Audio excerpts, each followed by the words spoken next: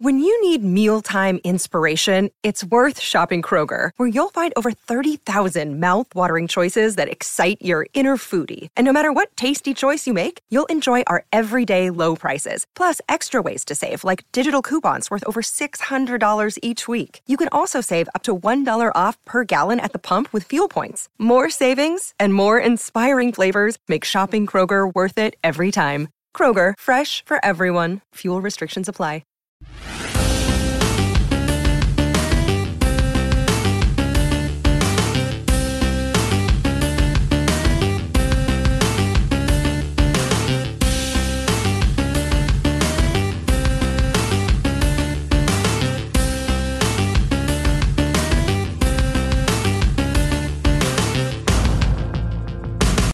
Record. There we go. It's recording. Welcome to the Ninja Turtle Power Hour. I'm Spencer Toon. I'm Keith McGuffey. And I'm Mike Templeton. And this week, we're going to be breaking into the Raphael Micro Series issue and issue number 4 of the original Ninja Turtles comic book. So we can just bust right into our first segment. Let me tell you a story. The Ancient One did tell me a story I think you guys would want to hear. About Master Splinter's master, Hamato Yoshi. Well, let's hear it! This story was written by Eastman and Laird, just like the other ones. You know, it'll be that way for a while. It marks the first ever appearance of Casey Jones. And Casey Jones was created actually to tease Laird about all the bad cop shows he used to watch. He's also like the inspiration for his personality. Kevin Eastman says he just kind of asks himself, what would Jack Burton do from Big Trouble in Little China? This ended up being the first of the micro series issues that were there to flesh all the turtles out.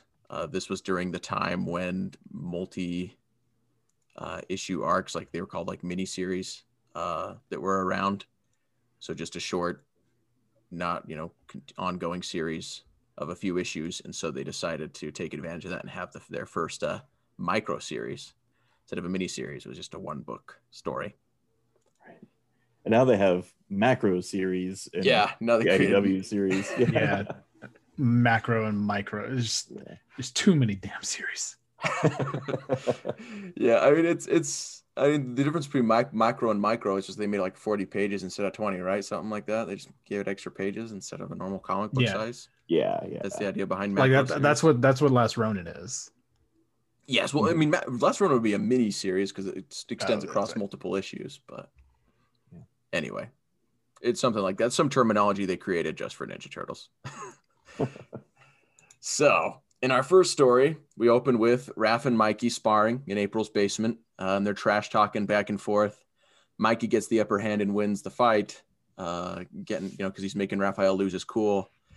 And at the very end, Raphael completely loses it, grabs a wrench, and charges at Mikey. He's going to hit him, and he's almost going to kill him. And then Leo grabs Raph's hands and stops him, and Raph feels horrible and runs out for some space. As he's out there going along, he happens upon a mugging, and he goes and stops it. And then a vigilante in a hockey mask witnesses it. Now, before this, we see the hockey mask, our hockey mask vigilante, watching 3 TVs at once while lifting a weight. And it's all the bad cop shows stuff. I think there's something like I Pity the Fool and references to like Dirty Harry and stuff there coming from the TVs. And he decides that, the cops out there need help. He's inspired by his bad cop shows, thinks he needs to clean up the streets. So he grabs a golf bag and fills it with his weapons and gets his hockey mask and goes out. So after seeing Raphael break up this mugging, our, vigilante Casey Jones won't just let the thugs get away. Raphael lets him go, but Casey says, no, these guys, they got to pay.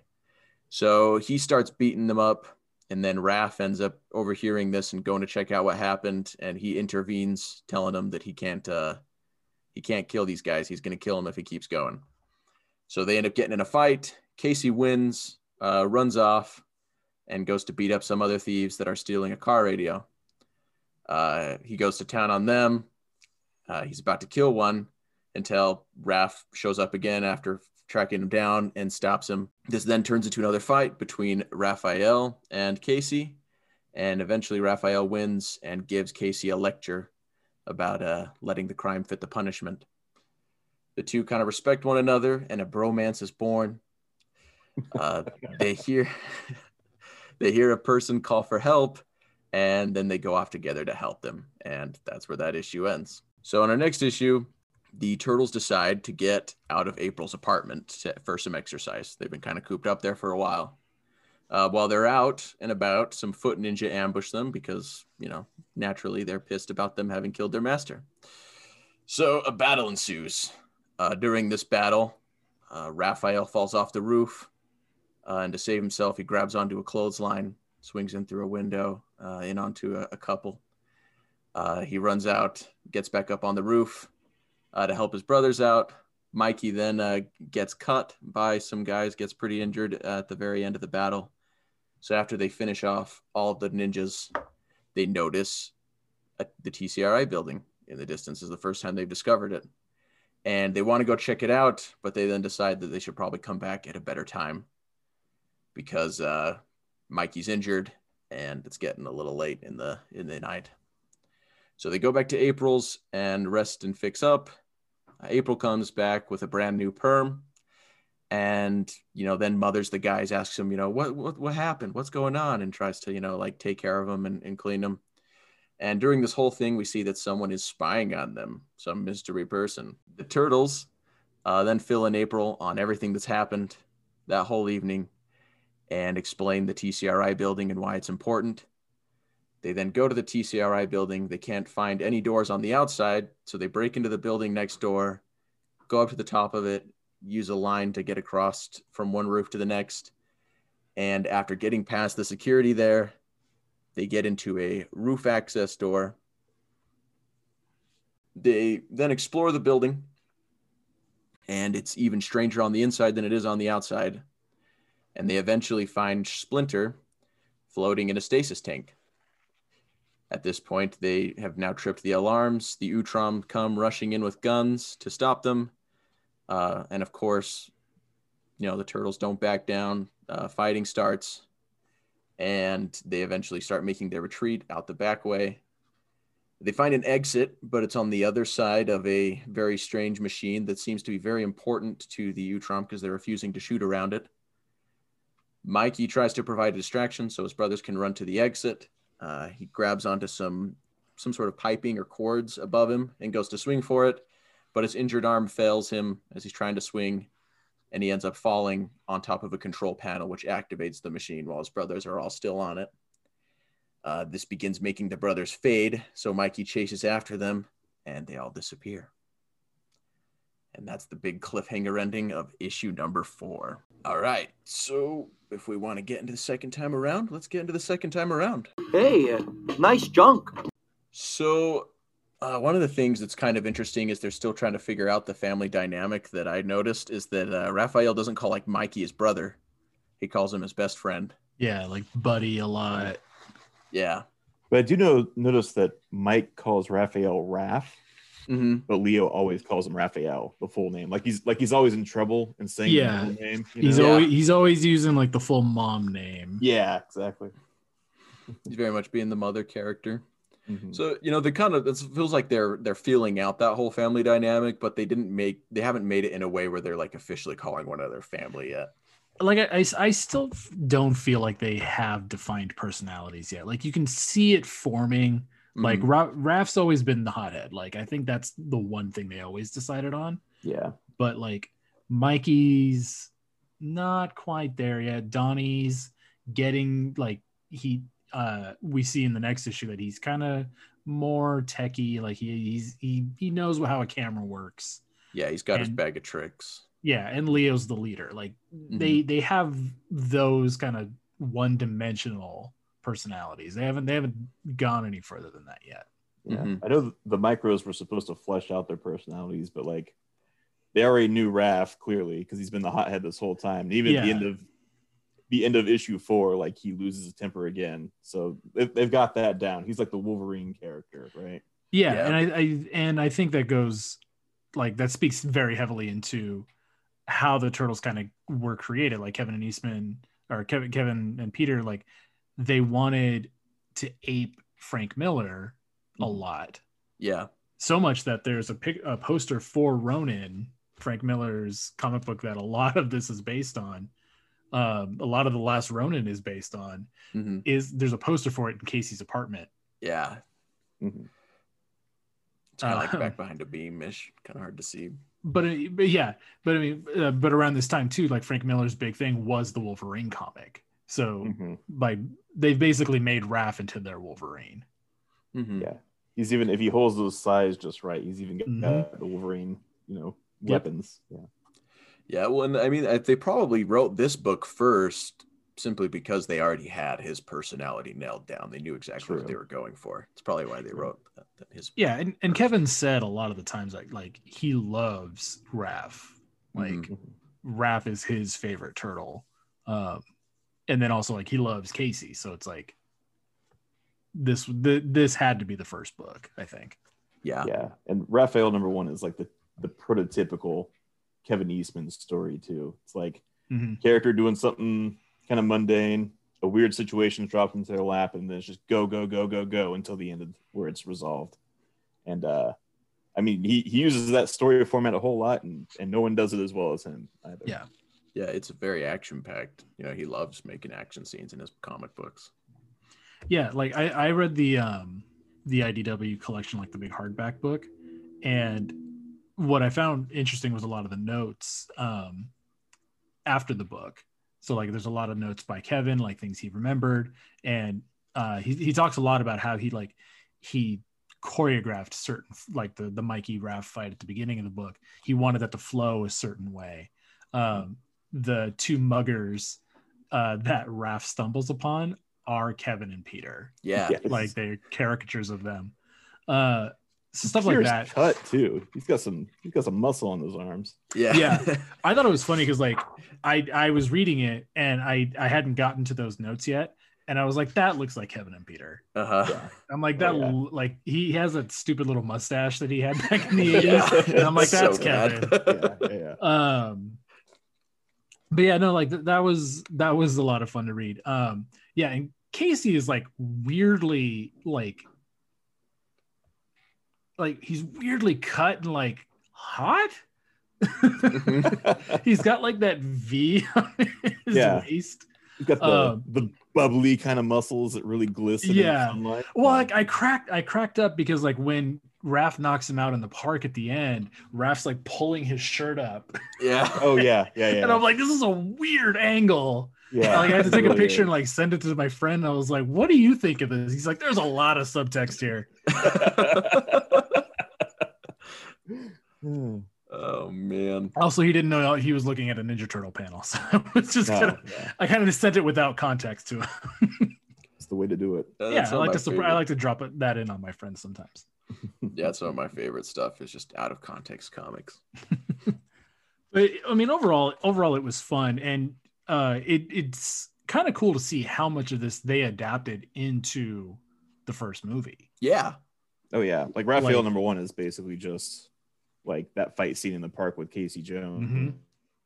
26 pages, Yeah, and like even just the Casey watching TV thing, I do think it's kind of funny because like Casey is such a weirdo at the beginning.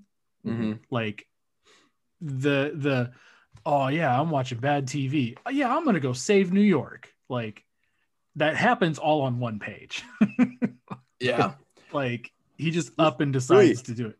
The bottom third of a page too. Not even the bottom third of the page is when he decides to do it. So it's kind of funny that like I feel like Casey originally like because Kevin mentioned like this was a prank towards Peter. Like I kind of wonder if Casey was supposed to be just a one-shot character, not show up again, and then he just got popular. Yeah, now the design for him is awesome. Like his character design is great. Yeah, like that kind of Jason hockey mask, like that looks cool. But like he's always been specifically Mirage Casey, he's always been described as like a smelly crazy guy Mm-hmm. like that you wouldn't want to trust or meet in a dark alley. And it's like, I get that from this book. Yeah. Now, have you seen the concept art for Casey Jones? No. Okay, so it's called Kevin Eastman's Teenage Mutant Ninja Turtles Autobiography. So it's like the first 11 or so issues and kind of all of Kevin Eastman's notes.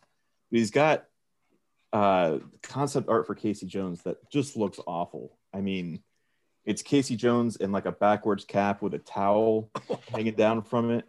He's in a skin-tight suit. He's got a harness that holds baseball bats on his back.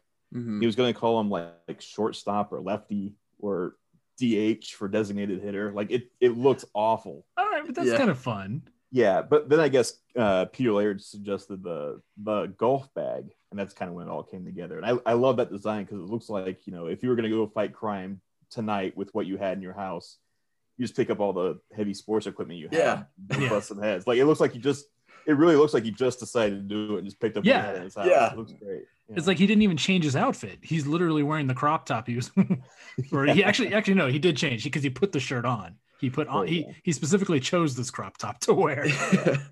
My favorite thing is like there's like a little umbrella, not little, but there's like an umbrella in his hockey bag. Like there's a little nooked handle. Like he's got an umbrella in there. Oh, he does. Yeah, I'm looking at it right now. How are you guys reading this? Do you have like the original? I've got the Ultimate Collection. Yeah, I have the Ultimate Collection. Okay. Yeah. So I have Raphael #1, like the original print. It's signed and got a sketch by Kevin Eastman on the inside of it. Beautiful. There's a couple cool things about it. One is that Steve Bissette and Stan Sakai both wrote in to the Turtle Tracks in the very beginning and said like really nice things about the book and all this. Wow. Which is pretty amazing for the 4th issue of a comic book for those two to write in. But you know, a lot of those old Mirage covers were wraparound, but Raphael #1 is not a wraparound cover. It's actually it's a front and a back. And on the back is Casey and Raph, and there's like a bunch of beer cans on the roof that they're jumping off of. But Casey is jumping off with an umbrella like Mary Poppins. So there you go. It's really That's cool. Funny. Yeah, I just noticed the umbrella and I was like, wow, that is like, because I don't know, everyone always kind of has like, oh yeah, he's got his bag of sports equipment, it's sports stuff in there, but he's got like an umbrella just in there with the rest of it. I don't know. I just found something really humorous about it. Have you seen the second printing cover? Yeah, with them with guns. So it's Raph with an Uzi and like Casey with like a Rambo gun. So when they would do a lot of those second prints, they would often put like another story, a backup story in it. So the second print has a story called Fun with Guns, which is Raph and Casey. It's if you've read Body Count, it's basically the same story. They like are doing something mundane and a bunch of muggers come and they beat them up and they find a bulletproof suit that plays into it. So yeah, that one's in #6 of the Ultimate Collection. So like #6 has just like a bunch of all those short stories. So I have read that one. That one's a lot of fun. Okay. Now Mike, you were saying that you thought Casey was supposed to be a one-off character, but there is in TMNT #4, that guy that's smoking and watching them, that is supposed to be Casey Jones. Is it? Yeah. So going forward, then, so I was reading Kevin's annotations on that one, and he says he can't remember what that character was. Yeah. So Peter Laird had a blog. And he, in his blog, found his notes for issue 11. And in issue 11, it says Casey has been spying on them since back in issue 4. And Peter Laird didn't remember doing it. Like, it's right here in my notes. I see it right here. Oh, is that the old Planet? Is that his old like Planet Racers blog? I think it's just called like the Peter Laird blog. Yeah. I'm sure he does Planet Racer stuff on there too, probably though. But yeah, it's got a lot of like, just, I don't know, gold for people who are fans of like the 2003 series. Well, I used to go to that site and I would print off the sketches he would do. Like I think it was the 4th movie where he put up those turnarounds of everybody, like Donnie and all the tech gear and Leo with the Rising Sun bandana. I used to print those out and like I would color them myself. Oh, cool. Like back, I think this was like freshman year in high school when I found that. Yeah. It's a pretty old blog, but it's like Blogspot, but early Blogspot. Yeah, it's way old. Now, so I mentioned that Fun with Guns story. At the very last panel of that is Raphael and Casey Jones sitting on the couch, and on Casey Jones' TV is an ashtray, and that's the only reference I've ever found to Casey Jones being a smoker. So there you go. Apparently he smokes, and he's been spying on the Turtles and April across the street for who knows how long. I mean, it's the 80s. What cool guy didn't smoke? Oh, yeah. Like, Right. Yeah, 'cause he's got that ashtray in this panel from issue 4. So. I smoked, and it was only, I was 1 year old in '89, but it was the '80s, so I smoked. Everybody smoked in the 80s. Yeah, It was everybody did it. It was the cool thing. So the other thing I kind of noticed though in this Raphael issue is that it seems kind of, because like I know a lot of people always talk about how in the Mirage series the Turtles straight up murder people, and they do kill Foot Ninja, but it almost kind of seems like they have like a code to it, because Raphael stops Casey from killing some muggers. Like he's like, these guys shouldn't be dead, so Well, it's yeah, like, he specifically says like the punishment's got to fit the crime. yeah. So it's like if someone is willing to kill them or is going to kill them, it seems like they're totally okay with killing people who are trying to kill them. But yeah, well, he kills that foot soldier that slashes Mike's arm. Yeah, he goes nuts on those guys. I think there's like 2 of them, and he kills like both of them. Yeah, it's like 2 of them in issue 4. But there's also, even before that, like Leo's slashing open the stomach of one of the foot soldiers in a panel as well. It's like a stomach, and then like he gets one in the neck too. Oh yeah. They're cool with killing foot soldiers no matter what. Yeah, it's like foot soldiers and the purple dragons in issue 1. Like they were okay with killing those guys, but after that it seems like they just don't really believe in killing anyone else. Because even in one of the later issues where they like fight those terrorists that are gonna like bring a bomb into New York, Raphael is like drowning one, but then Splinter says, "Hey, cut it out," and he like stops drowning the guy and like lets him go. So I think it's more like they're okay with killing, but like unnecessarily being cruel when they kill these guys. I think that's the line. Like the drowning, like holding a dude underwater, like that's not a quick death. Yeah, that's fair. I just kind of found it interesting because I feel like they kind of have a bit of a code. I've kind of noticed. Yeah, they do seem to. Yeah. Well, I think because it's around this time too where I think they stopped treating it like a parody of those Frank Miller books where there was just gore and blood. And I think, like we had said at the top, like they're starting to define TMNT, at least what they wanted back then. It's like we're still pre-cartoon. Yeah. So yeah, I think they're like, maybe we should dial back the wanton killing. Well, I mean, maybe you'll see in City at War that it gets pretty gory. Yeah, pretty killy. Yeah, that's true. Now we are pre-cartoon, but we're not pre-merchandise. That's right. Raphael #1, I think they start advertising merchandise. There's like iron-ons for t-shirts, which aren't really a thing anymore. I think they did a set of like 1,000 buttons and then some lead minifigures for board games, which are pretty cool. I remember the lead minifigures. I never had them, but I saw them in like a catalog. Yeah, I've seen them around. I just have never had them. Right. Yeah. Speaking of merchandise, like I just wanted to bring this up. The Keith, you might remember these. Remember the like the action turtles, the ones that looked like the Mirage turtles. Oh, and they would they do like they did like a backflip or something. Yeah, those are cool ones. I remember looking at those like when I was younger, and I was like, oh, these are the real Ninja Turtles. Like yeah, like I think it was like 8 or 10 when those ones came out, and I always wanted them because like that was my first introduction to the books. Oh, nice. Because I was like, why do these look so different? Mm-hmm. And yeah, it was a really weird like variation of them to choose to look like the old Turtles, but they look really cool. I remember I had Leo and I had Don because I was always confused because Leo only has one sword and Don has 2 bow staffs. He's got 2 bow staffs on his back. Why don't you just flip them? And you can't remove them. That's what bugged me about it. Yeah, because they have to flip. The sword is what stops him from just tumbling backwards all over the place. Yeah, probably has to do with the weight. Yeah, I think for Donatello, it's the even weight distribution because I think Donatello cartwheels. Yeah, and Leo flips. I think Leo does a backflip. Yeah. And I think Raph did a front flip, maybe. I forget what Mike did. I didn't have either of those. So, well, if you haven't, I highly recommend TMNTtoys.com. That is like my Bible when I have to go research and Ninja Turtles action figures.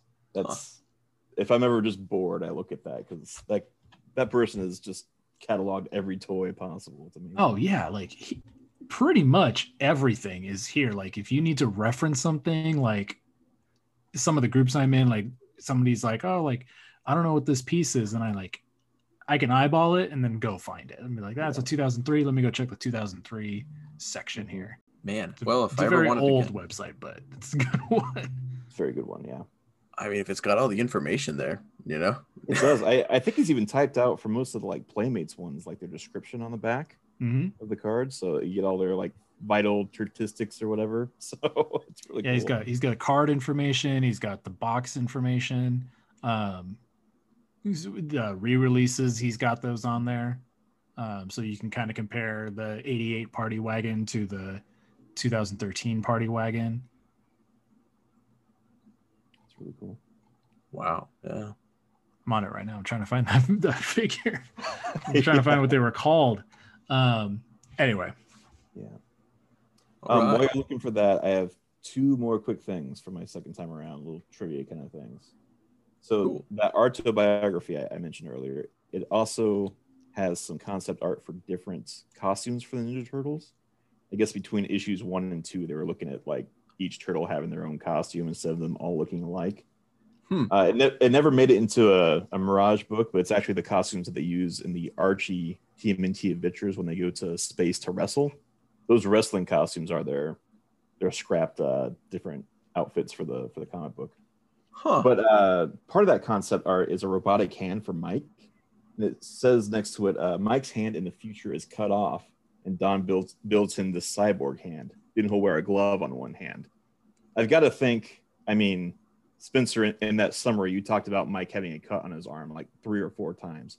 Yeah. I have to think that's like a remnant of this idea that he was supposed to get a cyborg hand at some point. It just never quite came to fruition. But I think they were thinking about that when they cut his arm.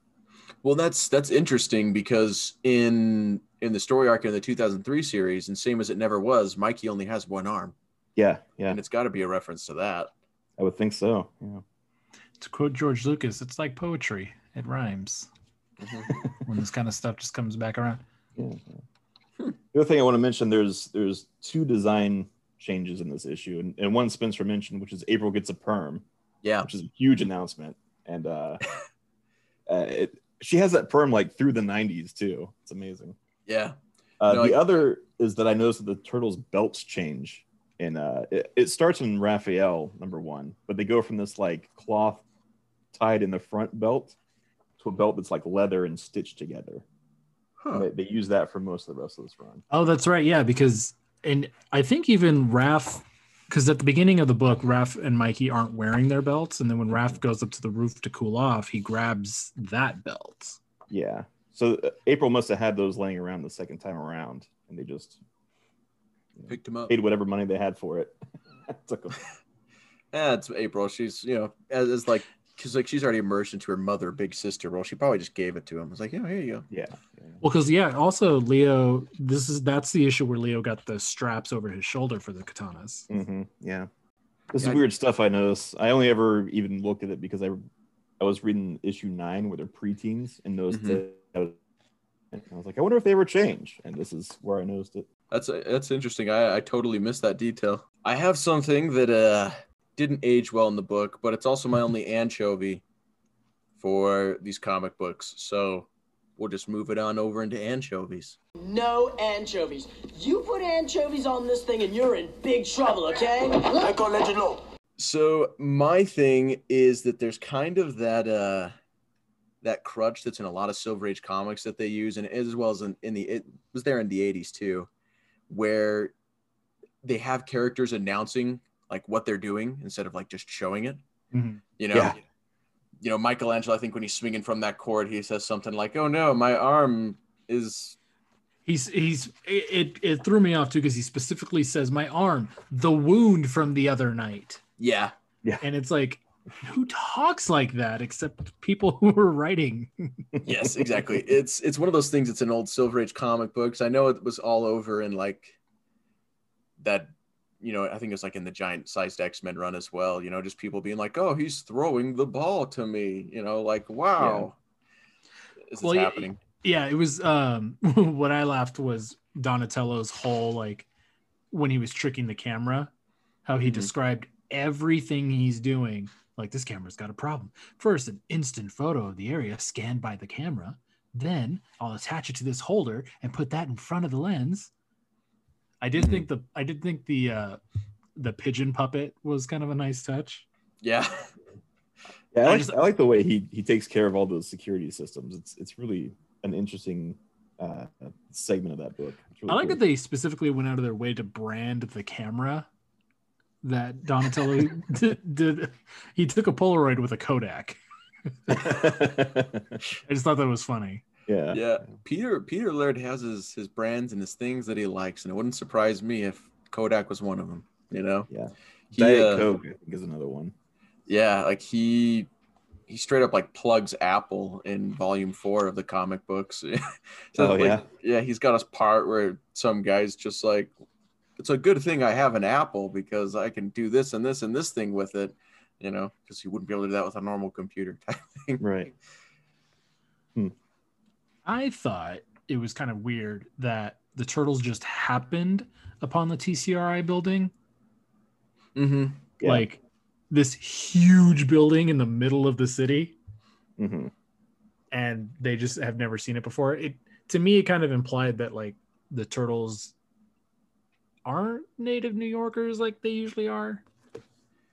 See, I always kind of took it as they're in a new part of New York. Like they lived in the sewers in this area that was maybe kind of around where April worked. And now that they're living with April, they're, just enough blocks away that they're seeing some new stuff. Yeah, well, that and they're getting out more, I think, because it seems like they've stayed pretty resided to the sewers until issue 1. No, you're right. That just stuck out to me that it's like, we didn't notice this giant building with the logo. And unfortunately, like a lot of these Turtles comics kind of rely on like we're doing something and then something falls into our lap. And in this case, it's the TCRI building. Sometimes it's Casey Jones. Sometimes it's 2 alien women from outer space who are fighting for control of their planet, so. Mm-hmm. Yeah, a lot of it is just like the turtles always happen to just get into the craziest situation somehow. It's almost like they call for bad luck. Yeah. Also, like, I appreciate that they did that because really they had no lead on where Splinter was at all. Mm-hmm. So I'm glad they at least like moved that plot forward a bit. Yeah. No, it's definitely a big coincidence, but if you want to reference what they were inspired by, what they grew up reading, Silver Age comics are also full of all sorts of coincidences. Yeah. I was like reading a Green Lantern book the other day from that era, and one of them like has the narrator narrating, as the writer himself saying, "This is the only coincidence I'm allowed to this book according to my editor," or something like that. I love fourth wall breaks like that. Oh yeah. There's some great, I feel like they want to. I feel like they like Kevin and Peter want to do that in here, and they just haven't yet. Yeah, I think they keep it pretty contained. They don't really break the fourth wall, but they definitely have just a whole ton of inspiration from, the comic books that they grew up reading, and what was going on at the time as well with Frank Miller. And there's just a huge love of comic books that they have, and they just combined so many of those tropes and so many of those things all together into one story. And I think that's what makes Ninja Turtles so fantastic for me. I think so. Here's my thing. Like I said in the last episode, like Turtles is inherently silly, and like we as fans, like we can lose sight of that sometimes and want our more serious takes on Turtles. I'm trying to figure out at what point did Kevin and Peter decide that this wasn't going to be a parody anymore? Because like you said, Keith, like stuff keeps just happening, and it's like it's silly that they keep that these like we met the Utroms in this issue. And it's like, so now we went from ninjas to aliens, and it's like, how silly is things just gonna keep? Like, how weird can they get? I mean, sci-fi comic books just in general just get super weird. Like, going But that's back what I'm saying. to, Like, was this always a sci-fi comic? Because like the first couple issues aren't really sci-fi. Right, but TCRI is on the canister in that first issue, so they were at least planning that far ahead. Okay. That there was TCRI, and whether or not that was supposed to be aliens or supposed to be something else, you know. But you get what I mean, though. Like, right? Like, yeah. It's like, at what point did they decide to stop being silly? And I think this arc is supposed to be a parody of Secret Wars, because it's got some like 4-part name that I can never remember, but it's like the Super Duper Secret Space Wars or something. So I'm pretty sure they're still kind of in the parody of Daredevil and Marvel Comics. Yeah, that wouldn't surprise me. And like I said, it definitely plays on a lot of those coincidences and like just the sci-fi tropes. Because like I was reading a Green Lantern comic the other day where this guy sends a missile at Green Lantern that hits him so hard it splits his Green Lantern personality from his Hal Jordan personality, and so he's existing in 2 places at once because he was hit so hard. You know, just sci-fi comics, especially at that time, could get absolutely off the wall ridiculous. Now, was the missile yellow? No, okay. It wasn't. No, just had a fist to punch him. But beautiful. Yeah, it was shaped like a dude and launched at him, and then it just extending arm just launches a fist at him, and it punches him so hard he splits into 2 personalities. It's absolutely ridiculous. And I think, like I said, that's kind of where they're taking from here, because Peter Laird was bigger into like the sci-fi comics, and meanwhile Kevin Eastman was more into the gritty war street level hero type comics. And so I think it's just both of them just kind of passing off back and forth like they normally do. Yeah. Between the 2 different stuff they like, they liked writing about. Yeah, I do think by maybe issue 7 or 8, they're kind of doing their own thing. Yeah. And I know I think 8 is the crossover with Cerebus, so that you can maybe say is a parody of Cerebus, but definitely by 9, I think they're starting to go in their own direction. And then 10, 11, the Leonardo are kind of all their own thing. So. Yeah, it's very much its own thing at that point. One thing I wanted to mention was the cover for issue 4. This is more a second time around, but that cover for issue 4, especially the second print cover by Michael Dooney, especially the second print cover, yeah. That is I think what everybody thinks of when they think of Mirage Turtles, specifically because of the NES game. Oh yeah, so it was on the NES game. How many confused kids? Why are they all wearing red? Why are they wearing red? Because they weren't wearing red in the game either. Right. I know. Why'd they pick this cover? I don't know. But yeah, so one of my favorite memories is so at the 2009 San Diego Comic-Con, that was the 25th anniversary for Turtles. And so I actually got that print of the wraparound issue 4 cover. And Michael Dooney signed it and remarked it for me. Oh, awesome! So I met Kevin Eastman and Michael Dooney that year. That's awesome. Yeah, it's super cool. We kind of skimmed over your awesome book that you were showing us before we hit record. Do you want to talk about that? That was the top of the show. So that's actually how I read Me, Myself, and I, the Raphael mini issue. So at the 2009 Comic-Con for the 25th anniversary, Kevin Eastman wasn't part of Mirage anymore. So he was off doing his own thing. And so he was over at the heavy metal booth, and he was selling his own 25th anniversary. It was a collection of his favorite Turtles books, or Turtles issues from Mirage. And so he had 500 hardcovers printed by Heavy Metal. And I just happened to be in line and got it. And I was like, huh. So these were actually the first Mirage books that I read, like back in 2009. Because I bought it not knowing it was a collection of his favorite books. I bought it thinking it was, like the Ultimate Collection from IDW. So I started reading like all these like weird, like, oh, these are a bunch of like random issues, because it's got It's got like Me, fun with Myself, and guns. I. It does have fun with guns. Yeah. Complete Carnage and Radical by him and Jim Lawson. You Had to Be There. Turtles Take Time. The Unmentionables. 49th Street Stompers. Mhm. So, and it's actually, what I think is funny is it's got the same cover minus the 25th anniversary as the autobiography book. Right.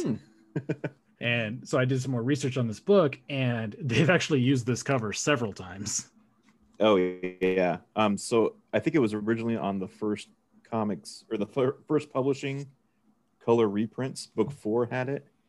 It's on the autobiography, and it's on the quarter century celebration. Yeah. And that's actually, that's what this is, the quarter century celebration book. Yeah, I have it too, but it's not signed or hardcover. It's just a floppy. Yeah, so I found that out after. So I have the hardcover. There's 500 of these, and then the soft cover doesn't have the big 25 on it. Right. But he was doing sketches, and I asked for Shredder. That's really cool. Yeah. So not knowing that Shredder had died in the first issue. I think he said I was the only person that had asked for Shredder at that point. Oh wow! I don't know if he was signing these books in order because I had number 411. So if he signed 400 books and didn't draw Shredder, I would be a little surprised. Right. So this is maybe a not safe for work conversation. So if you're at work or you're with someone who doesn't want to hear this, maybe pause now and come back later. But or put your headphones in. Yeah, or put your headphones in. So I saw Kevin Eastman at a comic convention, and the guy in front of me was like, I don't want him to draw a Ninja Turtle whatsoever. I want him to draw me a penis with a Ninja Turtle mask on it. Okay. It was very convincing. It was a well-drawn phallus with a very nice mask on it. Yeah. Wow. What do you know? He'd never been asked that before. Probably never will be again. With as many veins as the action figures. Yep, exactly. Yeah. Oh man. Jeez, yeah. I mean, Kevin owned heavy metal for a while. I'm sure he was fine drawing that kind of stuff. Yeah, no, yeah. He clearly, it was not the first one he had drawn. Nice. So some of my anchovies for these issues is that there's still some awkwardness. Like you can tell they're still like really new at making comic books. There's a part where Don suggests they go check out TCRI, and then he immediately kind of argues with himself that it's too close to Don for them to go. There's one panel of Raphael #1 that really bugs me, where like Casey Jones does this like plie thing out of the way of Raph trying to hit him. It's always bugged me. And then there's in issue 4, and I think they've corrected this in other printings, but there's one of them says interrupted, and interrupted goes across 2 lines, and they clearly like forgot there were 2 R's in interrupted, so there's like a weird like R above the word, like you would try and squeeze it in elementary school, you know. So I didn't notice that. There's little things like that. So what I did notice is that Leo tells Raph to go up to the roof and cool oof. Oh, I didn't notice that. I didn't notice that either. He doesn't. Yeah, he says cool oof. 2 O's, 1 F. Suddenly, he just turned into a Scottish man. Yeah. Oh, cool oof. Yeah. Cool oof. Yeah. Get out of here and cool oof. Cool oof. I also so I read these. I pulled out my old comics and read them in black and white, and then I also have those first publishing reprints. I only noticed this because I read it in that reprint, but they take the epilogue of issue 3 where Splinter's fighting the Mousers, and they put it at the beginning of issue 4. Yeah. So if you read it that way, another beef I have is that they don't include Raphael #1 in those reprints, which seems like a very key issue given that he saves their lives later on. But anyway, in the span of like 40 pages, different characters have jumped, grabbed something on the roof, and fallen. Splinter does it with the Mousers, and then Michelangelo does it with the Utrons. Like, you're all ninja masters. Can you not jump and grab something off the roof and swing? You know? I mean, to be fair, they're injured and they're tired and they're weak. You know. Okay. You know, Splinter's been fighting off Mousers for the last while. You know, he's pretty tired. He's also old, and Michelangelo's arm has been cut up, and so you know. Okay, I read Dax. Cut up some slack. You've talked me into it. They do mention how much. You talked me into accepting that. Yeah, they mentioned how much blood Splinter lost at least, so I believe you. Okay. Yeah. I did think it was funny. I think it was silly at the beginning of issue 4 when they're jumping across the buildings. We see a turtle yell, "Kriega Bundalo."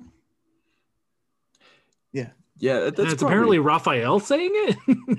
Yeah, it's a Tarzan thing, right? Yeah, it's a Tarzan thing. Yeah, they because I read it in one of the Ultimate Collection notes where like Casey Jones, for example, saying Goongala is a reference to him saying something that Tarzan would say, but like he's saying it wrong.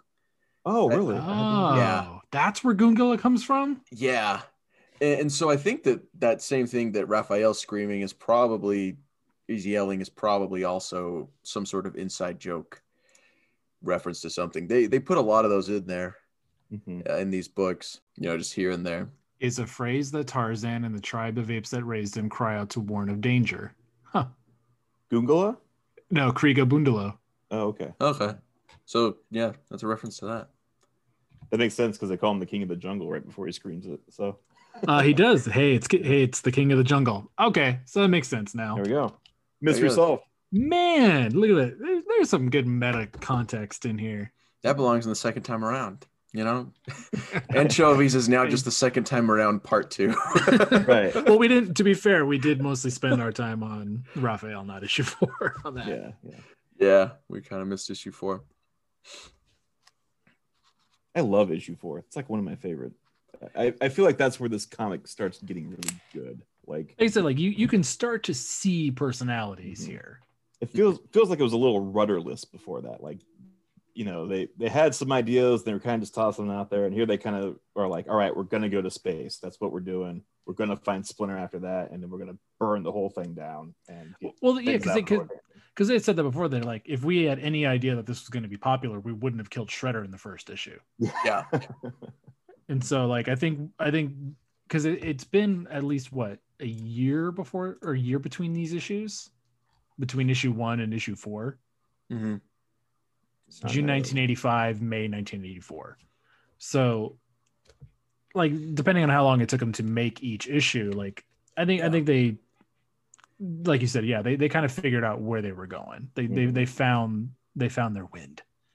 Yeah, no, and you can kind of see starting in issue 2, with meeting April and stuff, but issue 4 is definitely where they start kicking off the big story arc of.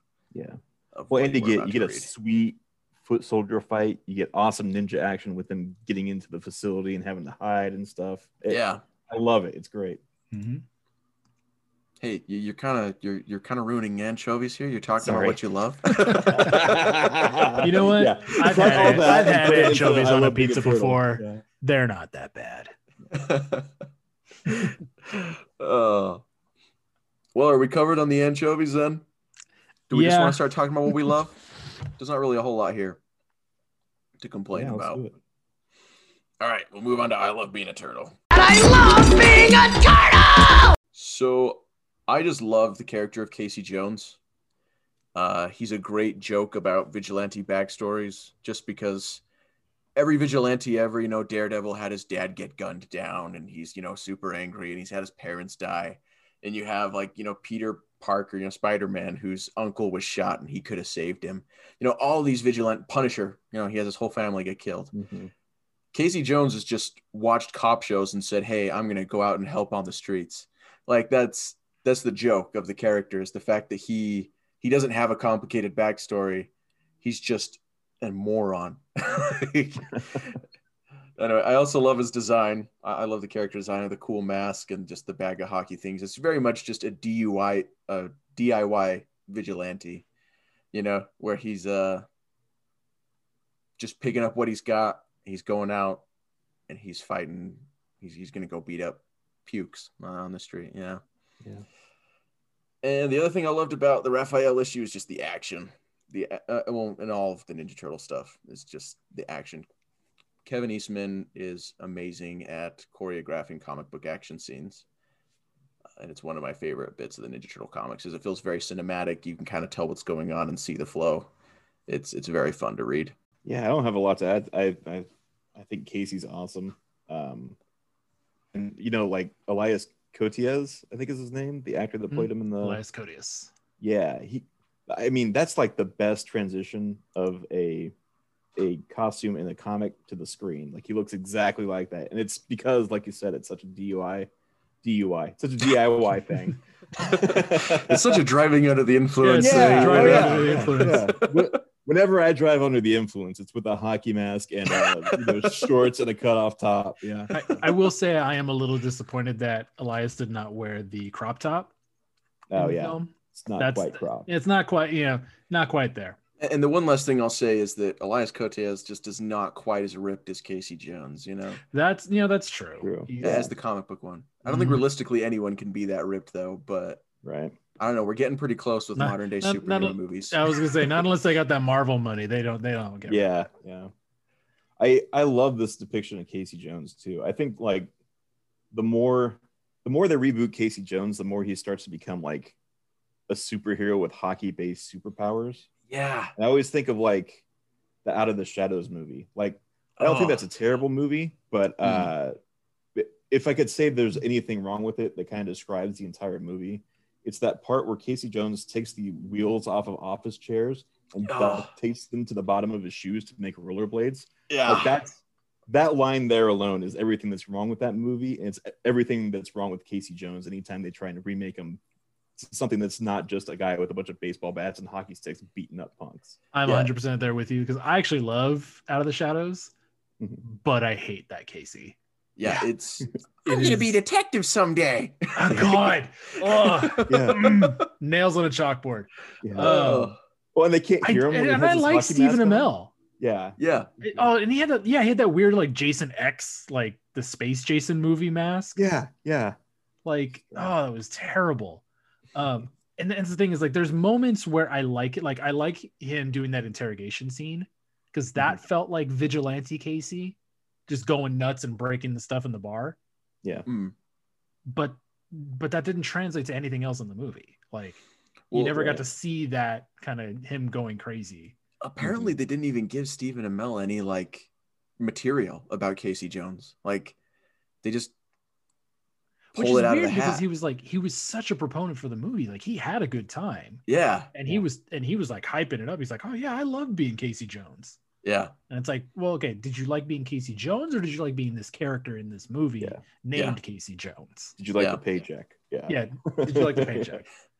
Yeah, no, that's why like I definitely, when it comes to Casey Jones, I prefer like this comic. I love the 2003 version as well. When he's a DIY, not DUI, but a DIY like vigilante, just grabbing baseball bats out of the back of his thing. To me, that's when he's at his best. It's just this original creation idea. Because even like in the 2012 series, it once again kind of becomes hockey is his superpower. He's skating around everywhere. And he's got hockey pucks with firecrackers or whatever on them. Yeah. I don't know if you've ever been hit with a hockey puck, but like that is enough. They don't need to you don't need to dial it up a little bit more. Yeah. Even then, he's got the electric goalie pad with the little. It's got a potato masher in it. Yeah, it's a potato masher that's hooked up to a battery. 2012 is my second least favorite Casey. Same. I cannot look at him. I cannot listen to him, and I hate that he became a main character in the show. Yeah, no, there's definitely something that ends up becoming, especially like the 2003 one. I think the reason why, besides nostalgia, why I latch onto that one as far as the different versions of Casey Jones is because there's also something that's kind of lovable about the guy. They put something in there with him that you like him. You're right. Like, I love a good himbo, and 2003 is a perfect himbo Casey. Like, you're right. Like, as much as I don't care for 2003, is like it's not my favorite Turtles. I really love that Casey. And it's like because he just wants to do good, but he's dumb about how he does good, and he's a good DIY hero. Yeah, he does get a little too stupid towards the end, but he does. He takes a couple stupid pills, but that's also because 2003 kind of takes a nosedive. Yeah, I will say, and I'm sure we'll talk about this when we get to that issue, but there are things that 2003 improved on in the Mirage series. I think Casey's entrance when they're burning down the second time around in the cartoon is way better than the comic. Because in the comic, he's just like, he throws a sheet over his head and kind of hangs out in the second time around. But in the cartoon, he like drives his motorcycle through the front door and runs over foot soldiers. But amazing. But is it as good as the movie? That's pretty good too. Yeah, the whole place movie, stops. Yeah. So like for me, in terms of Casey's, it's 1990. I really like IDW's Casey. Yeah, I like that one too a lot. 2003's. I forgot what other Casey I was gonna say, but I actually like the Mirage Casey because he is so crazy. Yeah. Like I don't idolize him, but I think he was good for this story. I think he was a good foil for Raph to kind of show Raph like how much he could go off that deep end. Another thing I loved about issue 4, however, were the Utroms. I've always kind of liked the Utroms. I really liked their reveal and how like they're kind of horrifying in concept, but like like later on we find out they're actually not bad. Yeah. So I think the Utroms as a concept, like I think this was a good intro to kind of like show the turtles are actually the ones invading the Utroms base, and the Utroms are just protecting themselves. Whereas like later, like they become the Krang in 2012, and like they take those concepts and reverse it, so the turtles are the good guys again. But here we're rooting for the turtles, but in actuality, they're kind of messing up everything. Right. Yeah. They're not called the Utroms yet either. No, they're not. Yeah. And the first time they'll call them the Utroms is in the role-playing game. Actually, right now they're just called TCRI aliens. Huh. And that was another thing is like the role-playing game is actually what fleshed out a lot of the turtle universe. Yeah, definitely. Which that also happened with Star Wars in the 80s too. Oh yeah. Like because the expanded universe wasn't a thing that much in the 80s, so like they did like the West End Games role-playing book, and that's actually what defined a lot of Star Wars. So when you go back to like reading old Legends material, it's because of the role-playing game essentially. Awesome. Yeah, it's really cool. The other thing that I loved about the Utrom is just the design of their robots. Like I wish they would have just used that design for Crank in in like the 1987 series. Yeah, he would have aged better as far as his look goes. I mean, I imagine they've probably switched up the design because they wanted more color. They wanted more color for this character, and to make him shinier and things. And they also, I think they tried to make him look like some sort of biomechanical body instead of a robot body, because they had the whole Frankenstein thing going on with him. So that's probably why they changed the designs. But I just love Peter's robot designs. They are, in my opinion, fantastic. I think that was one of the best things that 2012 did was adapting these robots into the modern day. Yeah, it's a good thing they draw a lot of like Triceratops and robots and stuff because they're not great at drawing human faces. They're really not. Yeah, but they play it to their strengths. They put hockey masks on. They draw turtles. April varies wildly. Yeah, now, it gets better as it goes. It does get better. They become better artists through practice here. Yeah, like I can see it.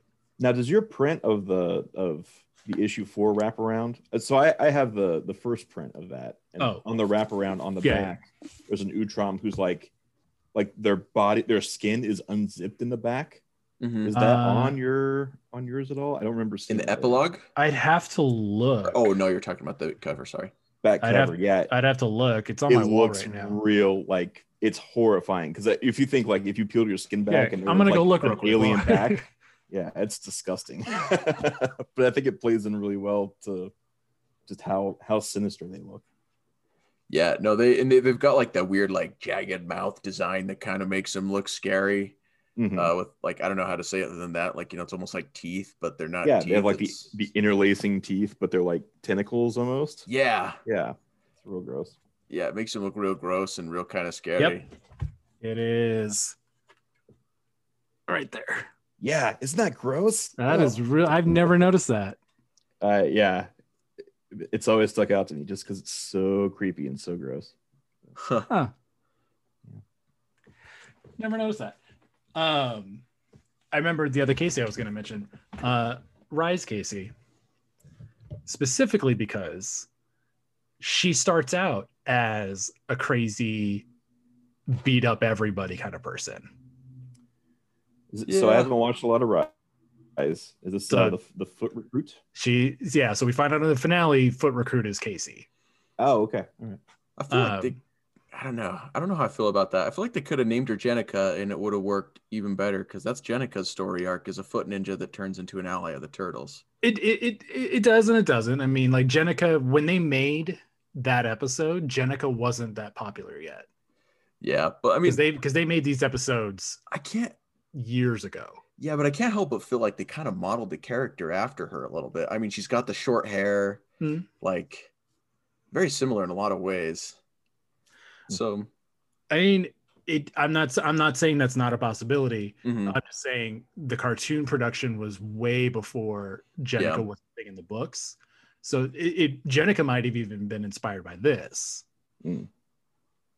Maybe not, because Jenica was also Sophie Campbell's thing. And they kind of, I mean, the human character wasn't really Sophie Campbell's thing. The design for the turtle was, but you're right. But going back to like Rise Casey, like she is crazy, like this early Mirage Casey is. Okay. So I need to watch more Rise. I've only seen like 5 episodes, but I've liked what I've seen. So it's a lot of fun. Like I said. Yeah, I think one of my favorite scenes from like issue number 4 is when Raphael crashes into the apartment with the couple that's like, you know, where the husband's trying to romance the wife. Like that, the kids will hear. Yeah. The honey, Cagney and Lacey is almost over. Yeah. And then he's like that's a Peterism right there. Yeah. And I do love that he just like runs back up the stairwell back onto the roof, and like it seems like the other turtles haven't even noticed he's gone. Yeah, he just runs up there. There's just something really, really comical about it. It's definitely a scene I would love to see in. I mean, they put it in the 2003 series, but I'd love to like see it even again in a movie. I could like that scene every single time I read it in the book. It makes me laugh. It's great. It's one of my favorites.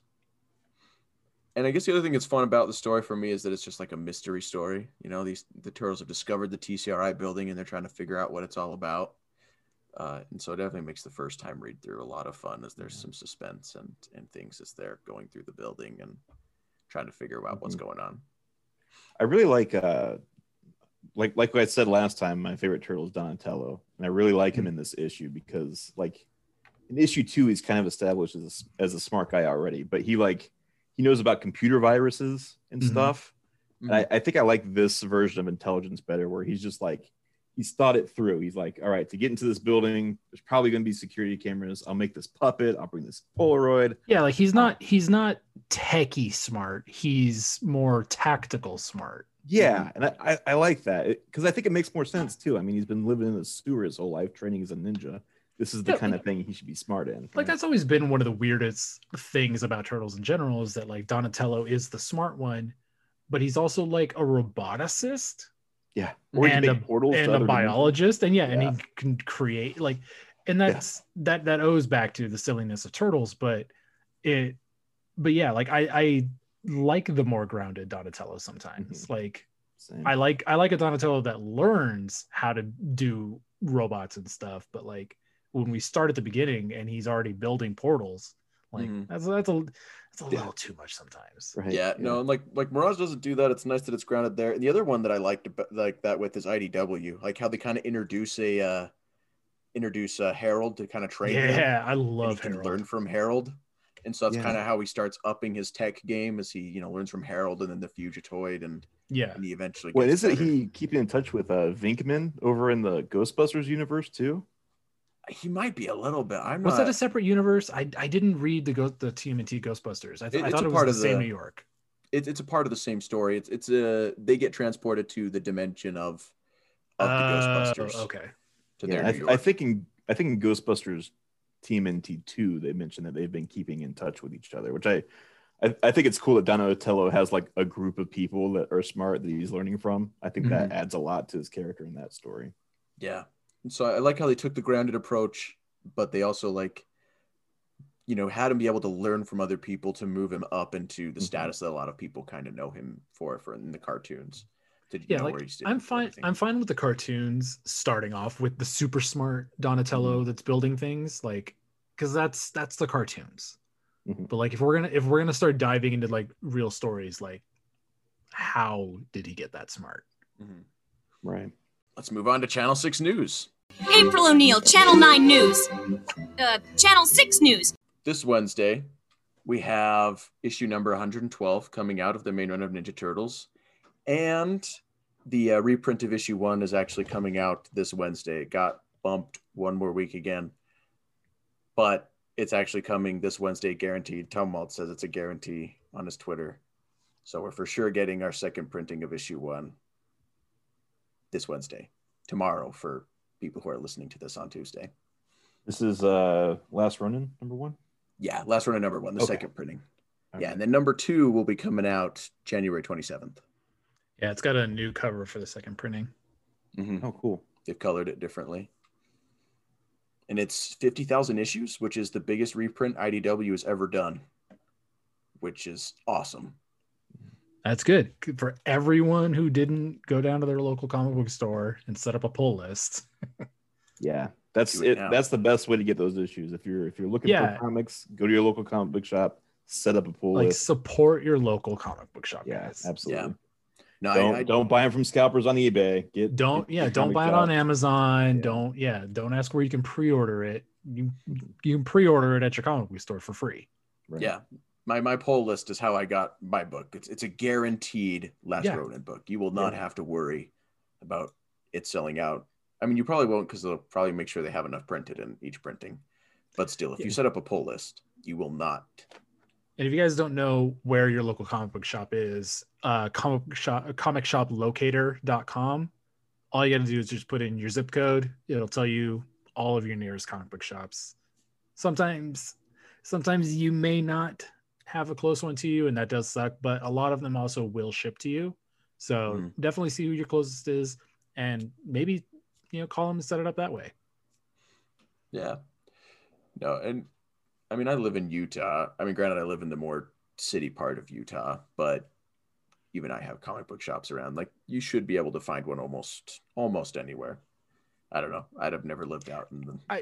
I'd say most major cities have one. Yeah. Now, if you do live a little bit more rural, then you're probably gonna have to go in to town and do it. Or I've heard some guys say they have to cross the state line because there just wasn't one closer to them. Wow. So that's what I say. Call your shop, because I know my shop will send me my stuff. I just give them my credit card over the phone, and they'll just ship it to me. Yeah, that's cool. So that's it for the comic book news. That's all I have. Do you have anything? For toys this week, NECA revealed a couple things. We saw a hint of the next Toon Turtles for next year. It looks like they're going to be re-releasing the original darker skinned Wave 1 Turtles that everyone has been wanting, but in those horrible baby disguise costumes. Nice. Baby face ones. The baby face masks. So we saw that tease. We haven't had an official reveal yet, but I'm personally excited. I'm gonna pick them up. I go back and forth on how much I love NECA, but I do want these ones. And then also other news, by the time you get this, you may already have your Toko and Razar if you pre-order those back in July. Those are shipping as we record right now, and some people are getting them. Mine is also on the way. Also, TMNT Ultimates Wave 2 is shipping soon. Wave 4, those pre-orders are closing soon. So if you have not got that pre-order in, head on over to, I think Super 7 has already closed theirs, but Big Bad Toy Store and Entertainment Earth still have theirs open. All right. Sorry, reminded me, are those the ones that look like the original toys, but they're scaled up and cooler? Okay. TMNT Ultimates by Super 7 is my definitive toy line right now. Awesome. I love it to death. I only have Raphael out of the first wave, but I have Leo, Shredder, and Bebop out of Wave 2. Wave 3 is Mikey, who else again? Mikey, Rocksteady, and Metalhead, and April. And then wave 4 out of that pre-orders, I got Donatello and Casey, but the other two are Mondo Gecko and Muckman. Okay. Who I never had those two as kids, so I'm only buying ultimates of the characters I had when I was younger. So I didn't get a Foot Soldier, I didn't get a Baxter, I didn't get Mutagen Man. Now, I remember the Shredder came with like a regular helmet and then the one with the painted on eyebrows. Are you the painted on eyebrows kind, or are you the regular kind? You know, I'm gonna take photos of the painted on eyebrows. So if you guys don't know, the original Playmates Shredder, it was painted like the the paint on this was really funny, but they painted his eyebrows on the brim of his helmet. So yeah, and the brim was like flesh colored too, and it was was flesh colored up to like on the helmet. So as like an inside joke, Super 7 is giving you an additional head with that printing mistake. so you could display it as you remember it or as it should be. I never noticed it until those Super 7 figures. I was like, wow, that I can't believe I've gone around this planet or I've gone around the sun 30 times, and this is the first time I ever noticed he has eyebrows on his helmet. Yep, that is bizarre. It was a lot of people's first, like I said, they remember it one way, but it was actually another way. Same thing with the Bebop figure. A lot of people didn't remember his face is super pink compared to the rest of his body. Especially the soft head one was. Especially the soft head one. So Super 7 is giving us brown faced Bebop with the pink faced one. April too. A lot of people didn't remember April looked like this for the first release of her figure, but they are going to give us a second head. Okay. Cool. But yeah, if you have not checked out Super 7's TMNT Ultimates line, 100% recommend them. They are collector figures, so they are a little bit pricey, but you have to kind of pre-order them or you are not going to get them. They are made to order. Wow. So yeah, get your pre-orders in if you have not, because Wave 1's already gone. All right. So collectors, if you're listening, get on that. All right, then. Next week, we're actually going to be covering more comic book issues again. We're going to be going 5 through 7 to cover the Turtles in Space arc. And then the reason why we're doing that, why we're just cutting straight to comics, is because we're going to go a little faster so that we can have a Christmas episode, because the Michelangelo issue is after that arc. So we can have a fun Christmas episode right before the holidays. Please make sure you like and share our episode in our social medias. And you want to plug those social medias? Let's do that. Yeah, let's do that. So, social media, Facebook, Ninja Turtle Power Hour. You'll find it under there. Twitter and Instagram, you'll find at Ninja Turtle PH. It's got the same symbol as our podcast. You should be able to recognize it. If you have any friends or anyone you know that likes turtles, share the podcast with them. Let them know. If you enjoy it, let other people also enjoy it. We'll try to do everything we can to keep you on the up-to-date. We'll keep you up to date on our turtle news. We've been posting a lot more on our social media lately. I've got some help from Mike and Keith on there. And feel free, ask us some questions. I always like to have my Ninja Turtle trivia tested. So please, bring it on. Yeah, bring it on. If you guys want to follow us individually too, Spencer, where can we find you? I leave all my stuff private. I like to keep my social circles close knit. You can try if you want, but everything you're going to have to request. I don't get on Twitter. I honestly, I'm really boring to follow. You don't want to follow me. So. All right, Keith, are you publicly available on Twitter? I am on Twitter. I'm at McGuffin Stuff. That's MCG_N_stuff. I love that name. Thank you. And you can follow me on Twitter at It's the Rocketeer. That's ITS the Rocketeer. All right. Thank you guys so much for joining us this week. Until next time, cowabunga, dudes. Cowabunga. Kriega Boondaloo.